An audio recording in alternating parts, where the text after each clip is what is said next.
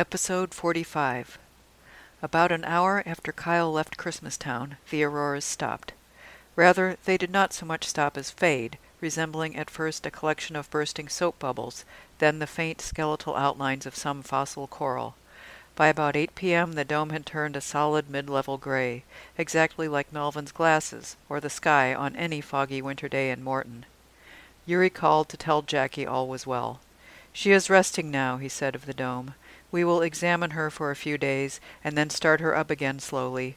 Of course we can't push her to her former limits, as I'm sure you understand, but soon we will have our beautiful days in Christmastown again." Would anyone be there to see them? In her backyard, Jackie stared up at the dull sky. Were those real clouds showing through the now transparent dome, or did the gray simply represent the dome's death, her signal saying, "I am gone"? The answer hardly mattered, nor did the fact that Jackie had been right about the dome and everyone who had fled had been wrong, for it would have been better to burn to death than to face this, the vast, barren plain of abandonment.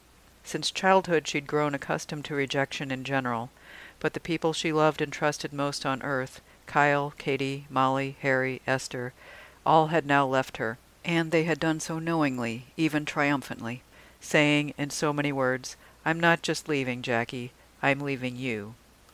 Had God left her, too? Where was that picture of Jesus she'd had on the bedroom wall back in Morton? She hadn't laid eyes on it after they'd moved. It was probably down in the facility, or even at the Salvation Army, where some other newly devout soul would find it and clasp it to her heart, at least for a time. "You don't need any pictures of the Lord," Esther had said. "You'll know him when you see him." Now Jackie knew that wasn't true. She would never see God because she did not know how to see him.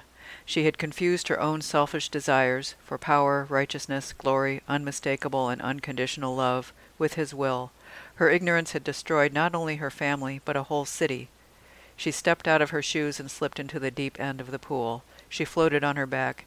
Her blouse and skirt billowed around her. Drowning, she had heard, was painless, even joyful. Wasn't there a saying, rapture of the deep? That made sense. Eternity would pull her down, not upward. From the corner of her eye she saw a figure hurrying toward her. She raised her head and then, amazed, paddled over to meet it. "Esther?"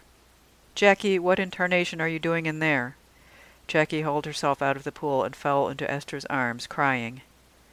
Jackie changed into her bathrobe and made tea. They drank it in Jackie's vast, empty living room. "When we got a few miles outside the dome," Esther said, "Pastor Mike stopped the minivan.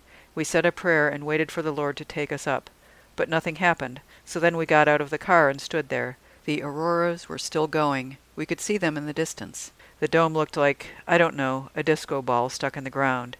So I said to Mike, 'Look, we're outside and the Lord's not taking us. Either it's not the rapture or—' And Mike says, 'We missed our chance. It's because of Jackie. She tricked us using witchcraft in the form of luxury dwellings and consumer goods. We have been tainted. She's a minion of the devil himself.'" Esther paused and blushed. "I'm sure he didn't mean it," she said. "Anyway, we all started arguing. Mike and my sisters weren't ready to give up. They plunked themselves right down in the desert and prayed for forgiveness. Pretty soon evening came and the coyotes were starting to yip, while heaven knows what was zipping around in the brush. But they kept on kneeling and praying. For all I know, they're still out there."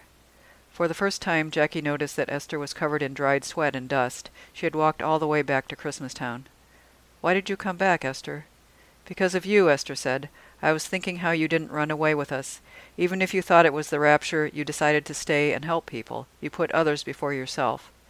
"Actually," said Jackie, "I was only thinking of myself." "Well, anyway, I like it here," Esther said. "And I want to help you. I want to help rebuild Christmastown." Mike may be right. Christmastown is the devil's work. Esther shook her head. "Not if you're involved, Jackie. It can't be." Jackie wiped her eyes. "Esther," she said, "I think I might have seen Jesus in the inner green space." "Now that," Esther said, "would not surprise me one bit."